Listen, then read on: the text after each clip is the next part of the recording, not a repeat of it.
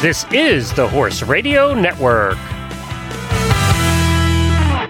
This is episode 216 of Horsemanship Radio, brought to you by HandsOnGloves, the all-in-one revolutionary bathing grooming gloves. Horsemanship Radio is a part of the family of the Horse Radio Network. And today we have Dr. Madison Seamans back. Some of you will remember him, always a progressive veterinarian and makes you laugh too. I love him. He's going to talk about some stem cell therapy developments. That's fun. And then we also have Monty Roberts with Jane Holderness-Roddam. And that's an equestrian group of great accomplishment right there.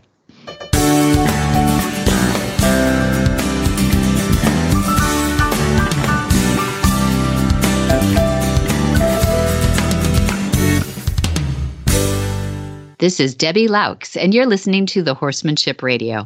Thanks for joining us. The Horsemanship Radio airs on 1st and the 15th of the month, and I have my producer, Jen, with me today. Hi, Jen. Greetings, Debbie. Has the world settled down a little bit over there in Sullivan, California?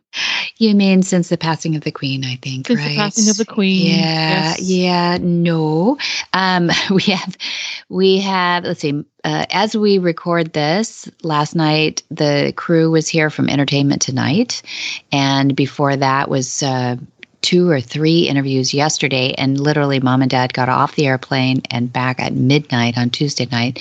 The funeral was on Monday, and you can just backtrack from there. We're up to at least a couple dozen interviews at this point, just in the last, 10 days or something. So, wow.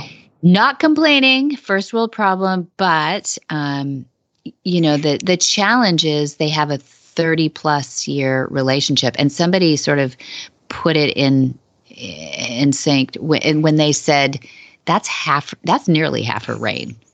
That's a good point. Yeah. When you think about nearly half her reign, you think how many things she's done in all those years.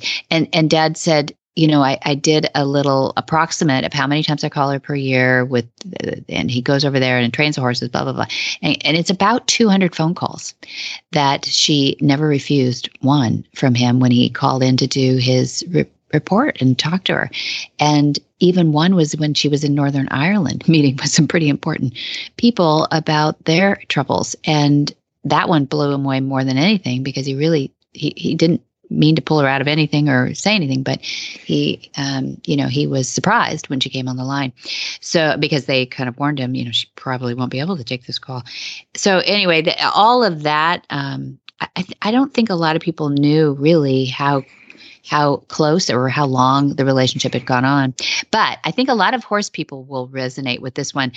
There was a scene during the procession that a lot of people will remember when there was a gentleman in a bowler cap holding Emma. Emma was the fell pony that the Queen was riding when she passed. I mean, not literally when she passed, but I mean, that was her last pony that she was riding. Do you remember Emma or anything about that? Yeah. Yes. Yeah. And the touching scene is that there is Terry Pendry, is the man in the bowler cap. He's standing amongst all the flowers that they have strewn by the side of the road. And there's Emma quietly on the procession, and the Queen's scarf was in the saddle, which is like her helmet, Yeah, exactly. Yes. was in the saddle. And that was just such a touching scene. And we're getting people, have sent us by the hundreds that scene, whether it's cut from a report, an interview, or even just a snapshot of their TV, when it was on there. And I think that was super touching. Terry Pendry is the gentleman that she would not ride with unless Terry was with her in the last few years. And Dad was able to get him that job because it wasn't in the system to have that job for him, because it's a generational position. And we've talked about it on the show, I know. But to see Terry front and center on that was quite touching and quite wonderful, actually. Yes, we watched the procession on TV, and a number of members of the staff were behind him there, which was lovely that they got to go out and pay tribute. That was, I just thought that was great. I did too. Yeah. No, it was quite wonderful. And so Mom and Dad were, if I didn't say this on the last tribute, they were part of the the service that was at Windsor, which is St. George's Chapel there, and that was 800. So I think there were 2,000 invites. The rest of them are at Westminster at Buckingham Palace. So anyway, so that is behind us, but not the interviews done yet. Yeah, well, and it's interesting because I think for quite some time we will be talking about things that the Queen accomplished and things that the Queen had in the works and things that will go forward with that the Queen was interested in and found important.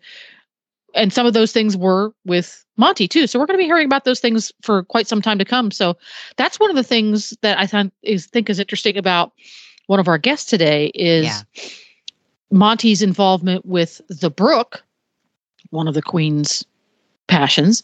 Mm-hmm. And then we're going to get to talk to our first guest, mm-hmm. Jane Holderness-Roddam, who also has a resume about as long as your arm. She was very high up in the ranks of international 3-day eventing early on when the sport was very young. So I'm really curious to hear about what they chat about because they have so many similar acquaintances over there in Europe. So it's going to be a cool, a lot of intersections. It's going to be a cool conversation. Yeah. Well, I'm sitting here today with Jay Michelson of Hands on Gloves. And we were talking today about the horse that has sensitive skin or the animal that has sensitive skin, Jay. And I wanted you to help me address that a little bit. I know you've got some features to your products, but I know you know more about it than I do. So what do you do? What do you say to the owner that has somebody with sensitive skin? Our gloves are made from surgical grade nitrile. So that makes them chemical resistant, mildew resistant, because you can bathe with them too. They're made to get wet. But across the board, there's no latex in them. So it's great for any animal, any people that have latex issues. There's no latex in it. They're just your hands. And if you have a thin-skinned horse or dog, they're cats, other animals. There are many animals that don't like to be touched in certain areas. But having the gloves on, it's just your hands. You get immediate feedback if you get to an area of that animal that is sensitive. And you can apply less pressure in those areas, and you can apply more pressure in the other areas. We have professional grooms that work from us. They groom for Olympians across the board, and these guys are phenomenal. And they did a study on mainly thoroughbreds, thin-skinned thoroughbreds, mm-hmm. and they found out that most people are grooming too light. Oh, interesting. They're tickling the horses, and went in and applied just a little more pressure, and the horses loved it. And so that's kind of some of our experience with it. We have all kinds of animals and experience with that. I think you can throw these in the wash machine. Am I right? You can. Next time you bathe your animals with them, use the gloves. A little bit of soap suds up all the way. And what we do after we bathe our animals with them, we rinse them off, hang them out to dry, and they go back to new. You can throw them in the washing machine. Just don't put them in the dryer. And just throw them in the washing machine, hang them out to dry, and they go back to new.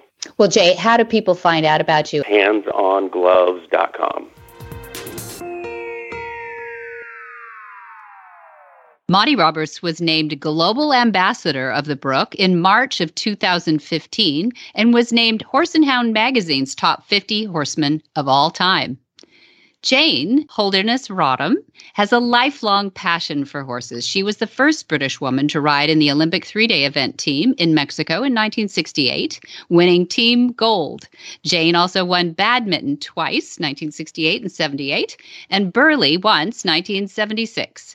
Over the years, Jane has been recognized for her important role in the sport, including Lieutenant of the Royal Victorian Order, LVO, Commander of the Order of the British Empire, the CBE, Commander of the Victorian Order, CVO, and the BHS Queen's Award for Equestrianism in 2009. Jane also served as lady-in-waiting for the Princess Royal for over 30 years.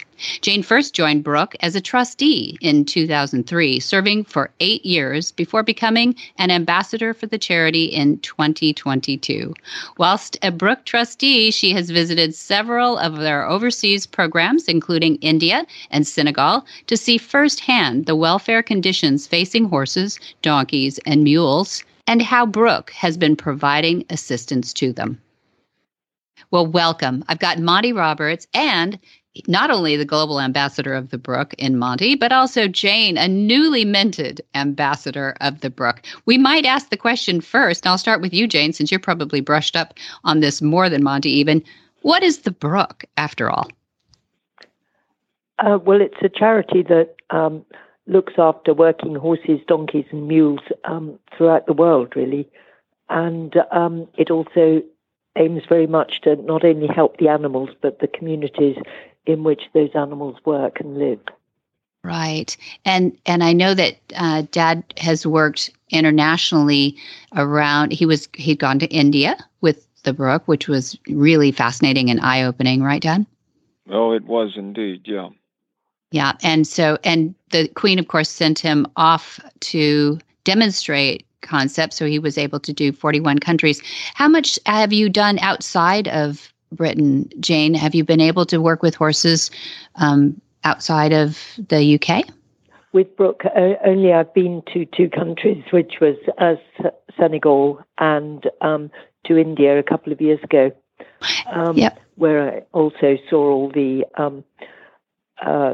donkeys, mules working, particularly in the brick kilns, which was a really hard environment for them. Yeah, and your impressions of how the Brooke is doing there?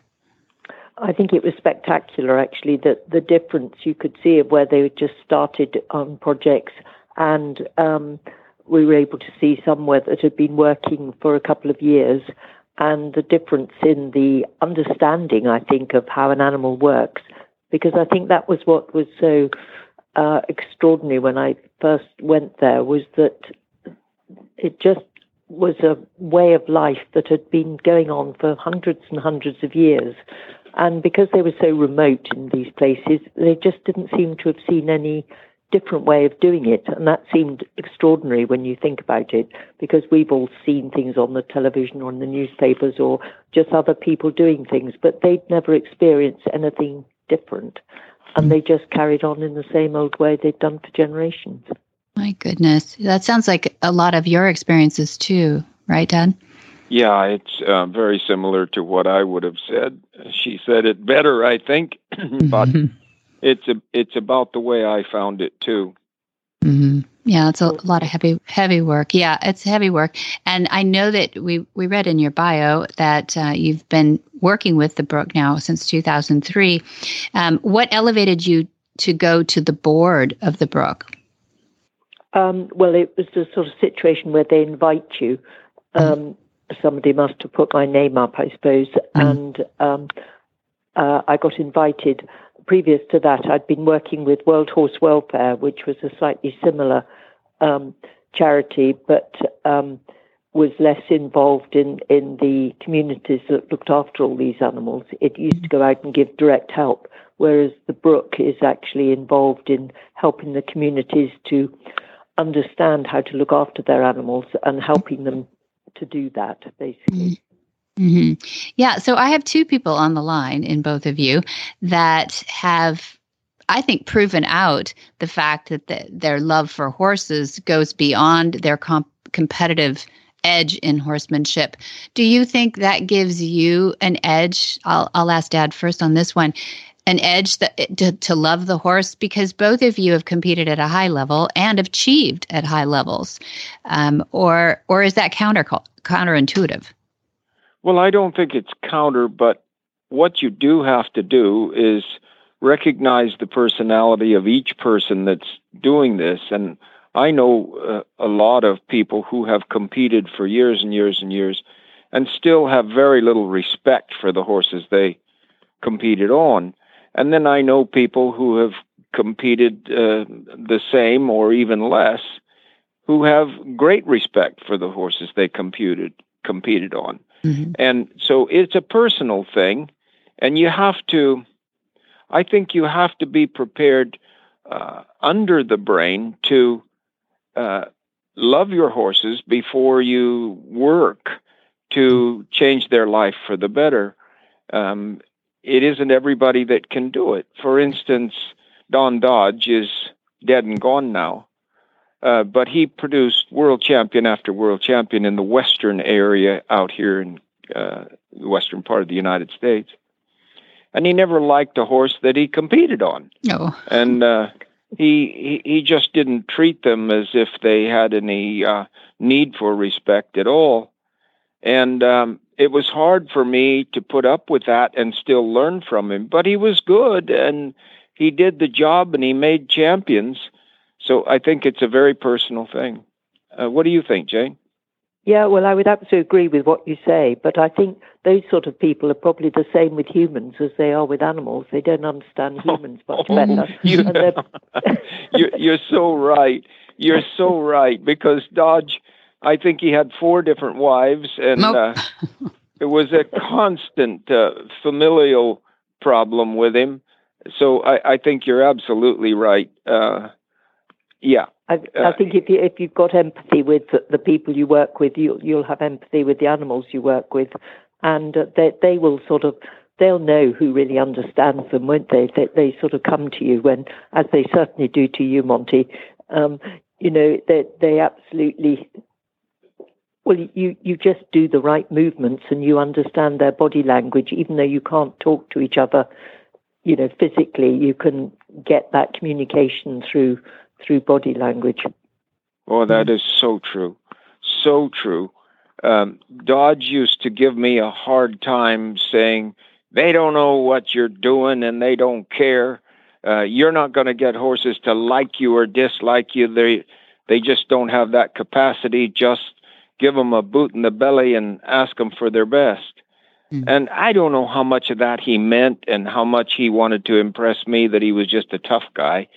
But it doesn't matter. He was certainly different from me. Well, different from both of you. You all obviously have risen to the cream of those helping horses out there, not only in your own countries but globally. But I think it might be a good place to talk a little bit about the Brook.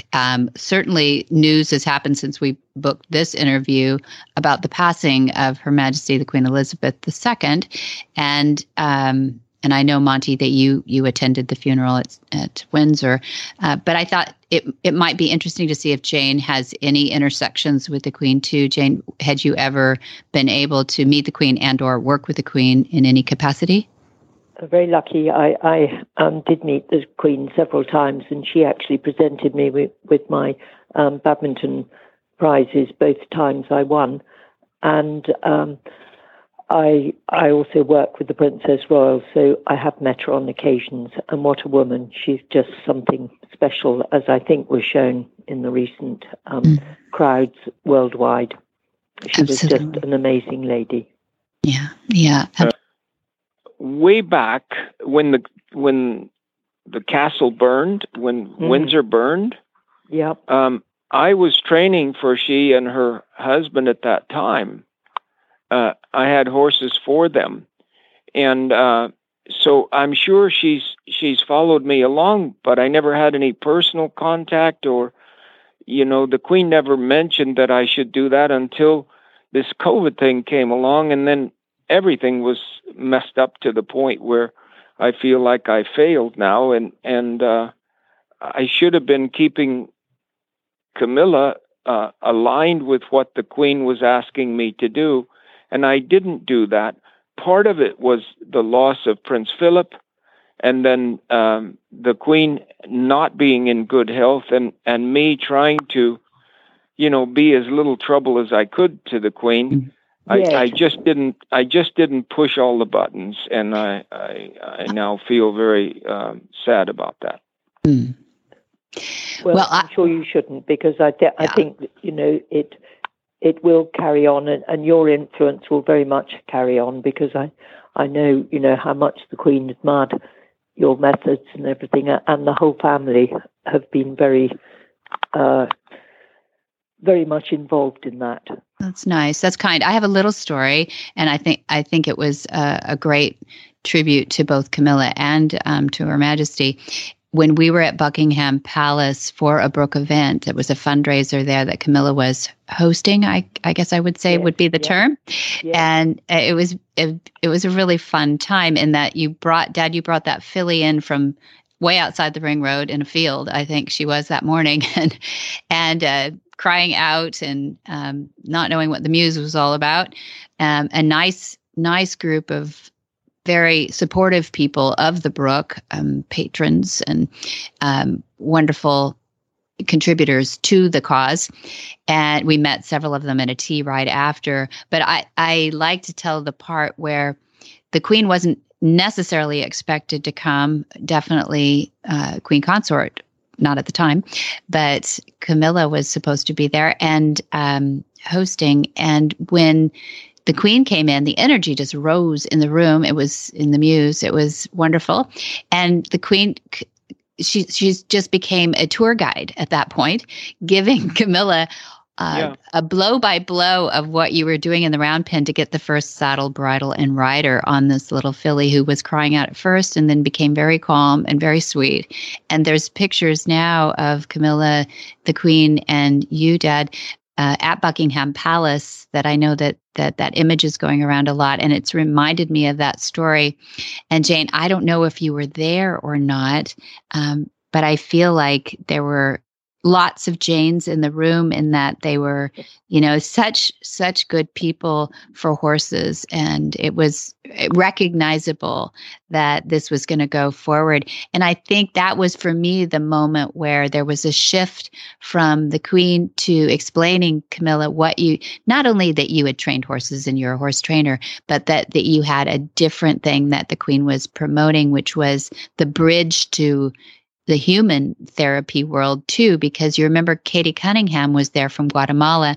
She was inspired by the Queen when given a certificate in 2012, years before. She created a nonprofit in Guatemala called Lead Up for the youth down there. And so Katie was in the audience, and we were able to come down and speak with Camilla and the Queen about Lead Up in Guatemala. And since then, Camilla has seen a Lead Up in England now, because Katie, and being an expat, came over to the London area, Birmingham, I believe, to do the first. It's with a nonprofit that Camilla is a part of called Ebony, and that's where they, Ebony, where they. Yes. Yeah, wonderful. Good. Do you have an interest in Ebony, or you've just heard of it? Yeah, no. I've been to Ebony several times. Fantastic. Yes, so I'm quite involved because I was previously chairman of the Riding for the Disabled Association, and that very much supports riders, really disabled riders on horses, but. All those organisations very often get together, so I get to know most of the organisations that either involve a horse or humans in one way or another. Good. That's wonderful. It's so nice to know you, even if it's just by an audio voice here. It's just nice to know people that are out there for so long in your lives, contributing not only to the horses, but keeping horses in our lives, which I think is better for people in the long run anyway. Don't you? Yes, absolutely. No, and Jane, I don't want to feel like I'm just getting on the phone and calling somebody and say, I want Camilla to call me. I don't want to seem to her like I'm being pushy at all about this, but I feel very sad that I haven't contacted her prior to the Queen's death, because the Queen was going to speak with her and ask her to join with me and be the Queen, if you will, the Queen's replacement in the movement that I've had globally, along with other groups. We have worked with many other groups, and I have no priority on this at all, but I find myself since the Queen's death, in a very difficult position to speak for the Queen, and I would want Camilla to know that I will be just as hardworking for her as I was for the Queen. Well, I know how grateful she'll be about that. And what I'll do is I'm actually going close to the office tomorrow, so I can call in there and speak to her private secretary and make sure she gets that message. That's great. Yeah. Well, thank you really both. Yeah, I do too. That's very kind. Thank you. I appreciate you both joining us today too. I know how late it is over there in your part of the world, Jane, and I appreciate it's been busy, probably a busy time with lots of reconnections since her passing. So I appreciate that you've taken the time out to give us a little bit of the story, and we'll make sure that we share how important the work at the Brook is going, and your depth and the gratitude that we all have to those people who are out there working in India and Senegal and Egypt and all the places that Dorothy Brooke has now influenced. I just want to say in closing how much I congratulate you for your honors and achievements in this lifetime, and I feel like we're wearing the same jersey and working for the same causes, and I really appreciate your help. Well, and like that very much goes for you, Monty. It really does. It's been a privilege talking to you, and I've always been such an admirer of all the wonderful work you've done. So thank you very much, and it's good that we're all able to help the horses through the Brook. Yeah. Thank you for that. Thank you very much for that. Hi, I'm Monty Roberts, and I'm dedicated to training horses without pain. You can learn to do it too on my Equus Online University. Western, English, the beginner, or the advanced rider. It doesn't matter. You can connect with other students online too, on our forum, and there's a new lesson every week. It's a lifetime of learning for you on my Equus Online University at montyroberts.com. Veterinarian, artist, and author Madison Seamans is a lifelong professional horseman. His book, Never Trust a Sneaky Pony and Other Things They Didn't Teach Me in Vet School, is the result of his true experiences as a veterinarian in equine practice for over 30 years. This is a James Herriot meets Jeff Foxworthy approach to instruct and entertain real-life adventures of a traveling horse doctor, because you can't make this stuff up. It is fairly extensive study on the common medical problems seen in horses and how they're diagnosed and treated. Madison was one of 7 presenters at the event that we call The Movement, with the topic of how horses' vision influences their behavior. Well, Dr. Madison Seamans, DVM, welcome. How are you? Oh, I'm doing just great. I'm living the dream. You're living the dream. Well, that's what I like to hear in my vet. I like my vet nice and happy and anxious to see me, and not anxious to see my horses too much, actually. Well, ignorance is bliss, and I'm the happiest guy in New Mexico. Oh, you're so bad. Yeah, so you've moved from, we'll do a little quickie here. You were in, I think, Idaho, right? Before? Yes. And you've moved to New Mexico, and you're living the dream because what are the ingredients there in New Mexico that drew you there? Headed you home. I spent my high school years here a long time ago, and I've always wanted to come back. And so I just, had some opportunities to come back to my old stomping ground and still practicing medicine and enjoying life and riding my horses. And we just got back from South Dakota riding up there at Mount Rushmore, which was just a phenomenal ride. Beautiful. And at the Black Hills. How many people got to go up to the Black Hills with you?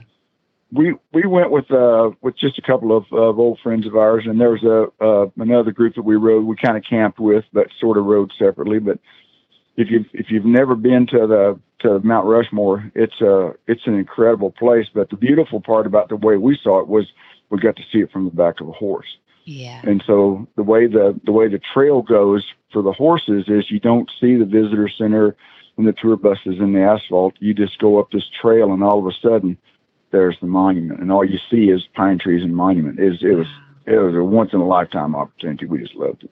That's not, and I hope it's not a once in a lifetime, but it sounds like a really cool thing, bucket list to do for sure. Oh, absolutely. And so you're near Ruidoso, I think you had told me. Yeah, and just north of Ruidoso, about 20 minutes. A little town called Capitan. It's home of Smokey the Bear.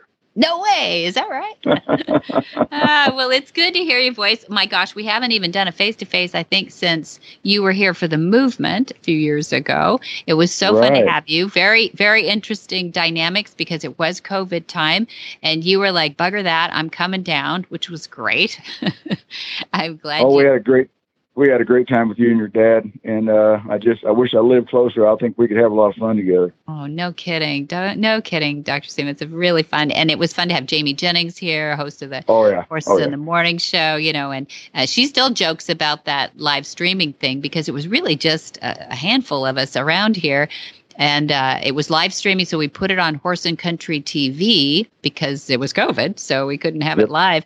And later on, when Jamie was thinking about leaning over that horse, it was a mounting block lesson that she was giving, leaning over the horse and nothing but her breeches showing. She found out that the Queen had been watching and said she wanted all her horses to train to come to the mounting block like that. And Jamie went, "What? The Queen was watching me on that beautiful Cremello stallion." That was just so much fun. That was just so much fun. And you were so kind to drive all the way down and back up. But I wanted to have you on today, too, because I heard there's a wonderful publisher called Trafalgar. And Trafalgar has been important in our lives, too, a book publishing company, because they really do capture the horse world and a lot of the animal world in their books.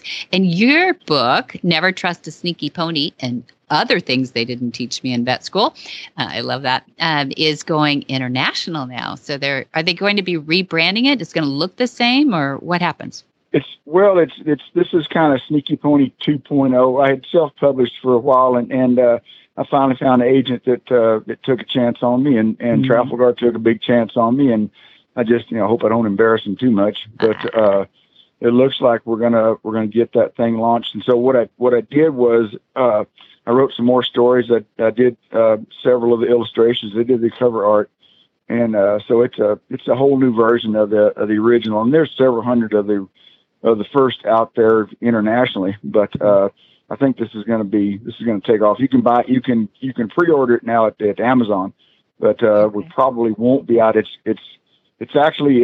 at the designers right now, and it should go to print here in another week or 10 days, and it should be available for Christmas time release. And it's, again, that you can pre-order it on Amazon. Perfect. Okay. And Never Trust a Sneaky Pony. And that's by Dr. Madison Seamans. So everybody should see that. It's really funny. And you've got a beautiful new, I was just looking at your Facebook page. You're such an artist too. Beautiful Palomino. And people should go see your Facebook page too. The reason I wanted to have you on today, though, too, is you had mentioned, you just sent me notes saying that there's some developments possibly in some stem cell therapy. And I always lean in on that because this, to me, is a direction that, we probably haven't gone to the end of the hallway yet in what it can do for us. But tell me what you've found out.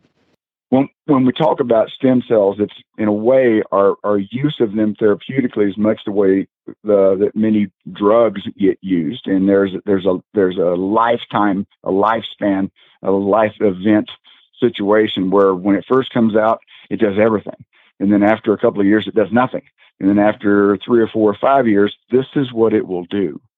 So we're kind of in that area with our stem cells. And it's so interesting that a stem cell is actually a cell that lives in various parts of the body. And what it is, it's the body's attempt to regenerate damaged tissues. And they come from bone marrow, they come from fat cells. There's lots of places that we can get stem cells. And when I was in veterinary school, when the Earth's surface was still cooling, the stem cell was a concept, but nobody had ever seen one. And most of what we had focused on was the bone marrow-derived stem cells. And fast forward, 175 years, and now we kind of understand what a stem cell really is and what it looks like, and now we can actually harvest them. And one of the first guys to do this therapeutically is our friend Doug Herthel, a few miles down the road from you guys at Alamo Pintado. He was doing this back in the 90s. Yeah. And it was so interesting because he was using bone marrow derived stem cells, and it was very interesting because he could give these to some horses. He started using these on tendonitis cases. And so we could give these to some horses and they would respond, and then he could give these to others and it just didn't seem to matter. So now fast forward 30 years, now we have a little bit of a better idea about what's going on here. And so this is a tissue just like any other organ. And one of the studies that was just presented at last year's Association of Equine Practitioners meeting, which is an international body that it's an educational body and a research body. So the AAEP, they have an annual convention where they put out all the new stuff, and it's just so fun. It's just like trying to drink out of a fire hose, you know. Oh, yeah. But one of the interesting things that came out of this meeting is these stem cell treatments. And part of the reason some of them are failing is because of a tissue allograft rejection. So, for example, if you get a kidney transplant, you're going to have somebody that's pretty closely related to you, and even at that, some of those organs are going to be rejected if you're not on some type of immunosuppressive therapy for the rest of your life because of this organ rejection. Oh, is that right? Rest of your life. Oh yeah. Come to find out is that the stem cells they're called banked stem cells. So I got a horse with a bowed tendon and I would like to put some stem cells in there, but I don't want to wait to culture his own stem cells and get 1 billion of them. I want to go ahead and just buy some ready-made off the shelf at the local Walmart. And so Walmart said, stem cells are us, send you, a vial of stem cells and you inject it in the horse, and it's a $3,000 or $4,000 deal. Mm-hmm. Well, come to find out is that these horses are rejecting those. Mm-hmm. And so that's why they're not working. So what we need to do is we need to culture the horse's own stem cells, and that takes time. So what we'll do is we can take them either from blood, from fat tissue. I mean, there's lots from hair follicles. There's lots of places we can take them from. We send them off to a specific lab, and they will culture those and get several hundreds, millions of these cells to inject into the area that we would like to treat. How long does that take? Does that take a long time to culture? No, a couple weeks. Oh, okay.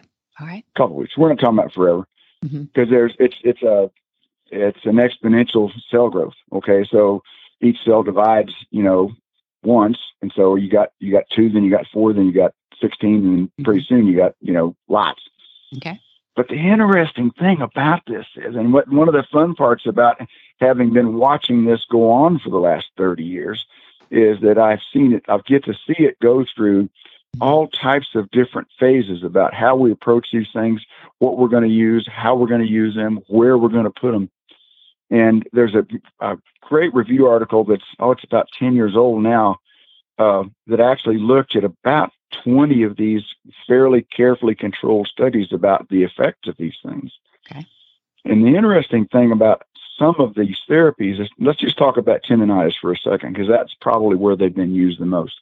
So suspensory ligament damage, deep flexor, superficial flexor tendon, these are the injuries that are going to be responsible for probably the most common cause of early retirement in any discipline. Equine athletes is because of soft tissue injuries below the knee or the hock. Yeah. So that's where they're going to be found mostly to be used in the most of the time. Mm-hmm. But so this review study looked at about 20 of these, and it's pretty discouraging. Some of these studies are not carefully controlled. So in other words, they'll have 20 or 30 horses that they treated, but they have no control. So they didn't take a horse with a similar lesion and just put saline in that thing, or just stick a needle in there. Okay, so there's a lot of these horses are going to get better no matter what you do. Yeah. And the even a more interesting thing about this is sometimes the aftercare in this thing is about a year. Oh. Yeah. That's not interesting. That's discouraging. Well, it's when we look at the physiology of these soft tissue structures, okay, the collagen fibers that make up a tendon or a ligament get replaced by the body at about a 9-month rotation. And so 4.5 months ago, the collagen fiber that was in this horse's deep flexor tendon were not there. These are brand new. And so it takes about 9 months for the body to remodel and rebuild, because they break these little fibers just incidentally, just walking around. They're very, very small. They're cells. And so the body regenerates those. And so when we get a catastrophic breakdown where we've got a torn ligament or tendon where we see a core lesion with the ultrasound, now we've got to think about, okay, what are we going to do with this? I've been studying tendonitis since the early 70s. And Dr. Frank Milne used to be the head of the veterinary college at Guelph. In fact, he's the guy that we have a lifetime achievement award for veterinarians. And so if you've been doing something for 20 or 30 years that has really affected the lives of horses and how we approach them, you can win the Frank Milne Award. Yeah. When I was an undergrad, I was really interested in tendonitis, and so I wrote him a letter. He had done more work about tendonitis up to that point. Now this was back in about this is 50 years ago. And what we were doing for tendonitis in those days is we were pin firing these horses. Yes. So they would take a red hot iron that kind of looked like an old soldering gun, and they would burn holes in the back of this horse's leg. Mm-hmm. And the concept was, we're going to take a chronic debilitating process and turn it into an acute inflammatory process and help healing. Well, it doesn't. And I wished I'd have saved that letter. There's so many things that have just gone away. I wished I'd have saved that letter, because here's this guy. He's the head of one of the biggest veterinary colleges in the world. He's done more work on tendonitis than anybody alive. And here's this punky little undergrad from Texas A&M writes him a letter, a handwritten letter with a ballpoint pen, says, "What do you think about this?" And he takes the time to write me back. Nice. And his research showed that pin firing these horses, they call this counter irritation. Yeah. Pin firing these horses this is his quote, "It makes the leg look so bad that the people will leave him alone for a year, and that's what they should have done in the first place." There was the reasoning. Oh, that is hilarious. I never knew why they did that stuff. I mean, in theory, I suppose one day in a lab, it kind of sounded okay. But I mean, you know what, Dr. Seamans, I still see pin firing on some OTTBs. I see the little residuals, and they're still doing this out there. They're still doing it. That's because Dr. Jones did, because that's because Dr. Smith did that. I guess that's the good old days and bad old days. And so now you're finding these stem cells. Here's what I don't understand enough about stem cells is, do you just inject them in there and the body doesn't absorb them? What is the process? Maybe you can help us with that. Oh, that is such a great question. And that segues into my next topic about why we should not use these things. It's very interesting. There was a study done not too long ago where they actually labeled these stem cells with some fluorescent dye. And what they did was, so they would inject a lesion and then come back and look for it later. And come to find out that a whole bunch of these stem cells wind up someplace else. Yeah. So you can put them in a core lesion, in other words, an area that's damaged in a tendon or a ligament, but that doesn't necessarily mean they're going to stay there. Mm-hmm. And another interesting part of why I'm a little bothered by the lack of control about some of these studies is, back in when they were still pin firing horses, another guy came along named Oshheim, and he decided that pin firing was probably pretty stupid. What he did was he took a scalpel blade and in an area where he figured the tendon was bowed. This is way before ultrasound, but it would just have a big fat tendon, and he would just poke a hole in that area that was inflamed, like he was going to drain it or something. Which there's no real pocket there to drain. Yeah. But he would just irritate that tendon with a scalpel blade, and a bunch of those horses came back to do just fine. So I'm wondering if just injecting something into that area, if just that act of injecting something is enough of a stimulus to turn on these stem cells that are in that tendon to begin with. Interesting. These are just a question. I don't know the answer.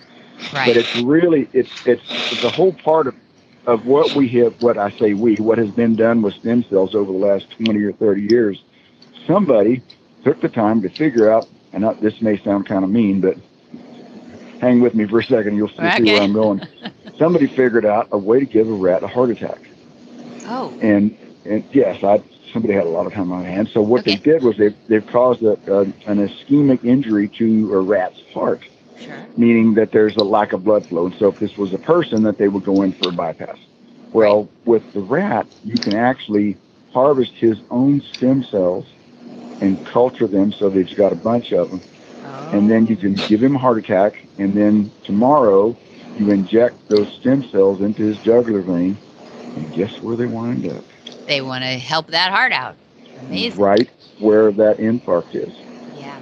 So, I mean, we're looking at these things now, and it's not just a matter of working on tendon or ligament injuries. There's some really interesting work that's being done in non-union fractures. And so you've got a horse that's broken his leg, and we've cast it, we've tinned it, we've done all these things, and yet, boy, oh boy, we come back in a couple of months, and we're still not seeing any kind of healing coming across that bridge. And so they have put some stem cells, not in horses, this has just been in humans, with non-union fractures. And typically in a human, when you get a non-union fracture, the next thing to do is amputation, because blood flow gets shut off, you start losing blood flow to the soft tissues, and you start, that part that's broken is necrotizing and you get gangrene and you die. So those non-unions will result in amputation in some of these horses. I mean, some of these humans. So they've done some of those, these allograft stem cells, in other words, coming from that same person, and actually been able to get those bone cells to bridge that gap. And the follow-up on these things is 6 or 7 years. These people are totally normal. That's amazing. That's amazing. I love that there are different species that can help, another by helping us out. And I appreciate that. I've got some clunking in the background. I'm not sure. We've got squeaky chairs or something going on, but and it's degrading. So I'm going to let you go. But I love that there are people getting back to simple with some of these applications too. As rocket scientists as we can get with medicine, sometimes, going back to and questioning those simple things that we were doing back then, and maybe just a quick change up on some of them. Like the pin firing thing is bad, we know that, but it may have created some sort of element of irritation. Maybe we didn't have to go like anything. Maybe we didn't have to go so far with an extreme application of something, but it might still work. Always interesting to talk to you, Deb. Thank you, Dr. Thank you so much for being on. We're going to look for that book. Go to Amazon and look for Never Trust a Sneaky Pony and buy it for Christmas. Wonderful. I'm going to keep my day job, but maybe we can sell a few books. Oh, please do. We want to support that day job. So, yes, please. Thank you so much. Hey, give my best to your dad. Leave this world a better place than mine. The magic in the language of the herd. Up next, Lee Hansen gives us tips on loading on the trailer and pressure and release.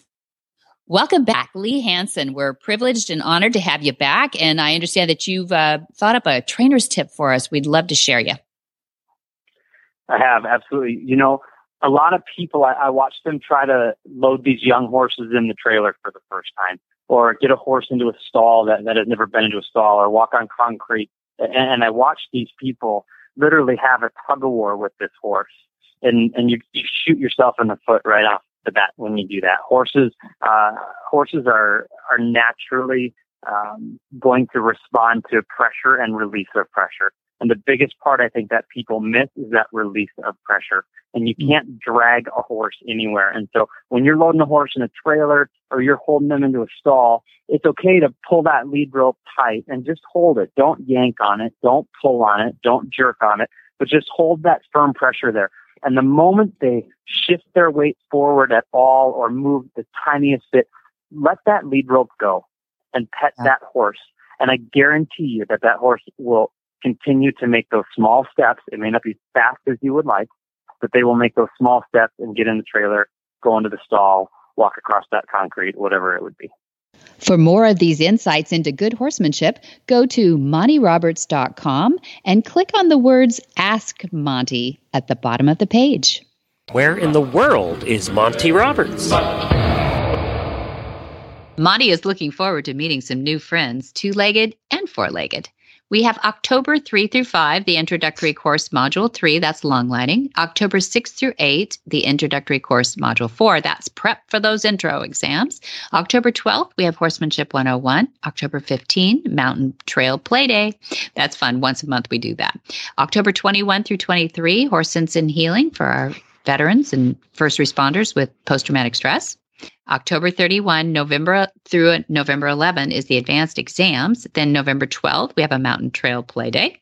November 14th through December 2nd, we have an advanced course. December 17th, we have a Mountain Trail Play Day. We have a lot of play days. And then December 16th through 18th, we have our Horse Sense and Healing, last one for the year. Dun, dun, dun. And you can find all of that information and more at MontyRoberts.com. You can also call Flag Is Up Farm, which is also open to the public. You can also visit during regular business hours. All of that can be found at 805-688-6288. And for details about today's show, you're going to go to HorsemanshipRadio.com, where you're going to find links, photos, and more information, and also this podcast. That's right. No kidding. And as always, we love your feedback. Please follow us on Facebook under facebook.com/Monty Roberts, or on Twitter at twitter.com/Monty_Roberts, and Instagram, my favorite, Instagram.com/Monty_Roberts/. That's crazy. There's a lot of slashes going on there. And many, many thanks to our sponsors, Hands On Gloves, handiest doggone grooming tool you're ever going to find for your dogs, cats, llamas, whatever you've got. If it's a furry creature, it's going to love being scrubbed with a hands-on glove. And by the way, did you know that you can use a hands-on glove to fluff up your wool saddle pad? Oh, that's a great idea. Hello? No, I've cleaned my saddle pads with it, but to fluff up a wool one, I guess I was thinking I had the felt one that I was doing the other day. See, the felt one, you're right. And I don't use felt ones being an English writer, but I have one that's made of sheepskin. So it's the fluffy sheep's wool. And they want to get matted. They need to be fluffed up regularly. Mm-hmm. And you can use your hands-on gloves to do that. So just another use. Smart. Okay. And our other sponsor too is MontyRobertsUniversity.com, because we love that. We do that every week. We have a new lesson added to that. And we have a lot since 2009 now. We put out those, and they're great. They're a legacy to Dad, but they're also the greatest learning tool, I think, for equestrians there is. Be sure to visit all the other great shows on the Horse Radio Network too at horseradionetwork.com. Until next time, have many happy horse hours.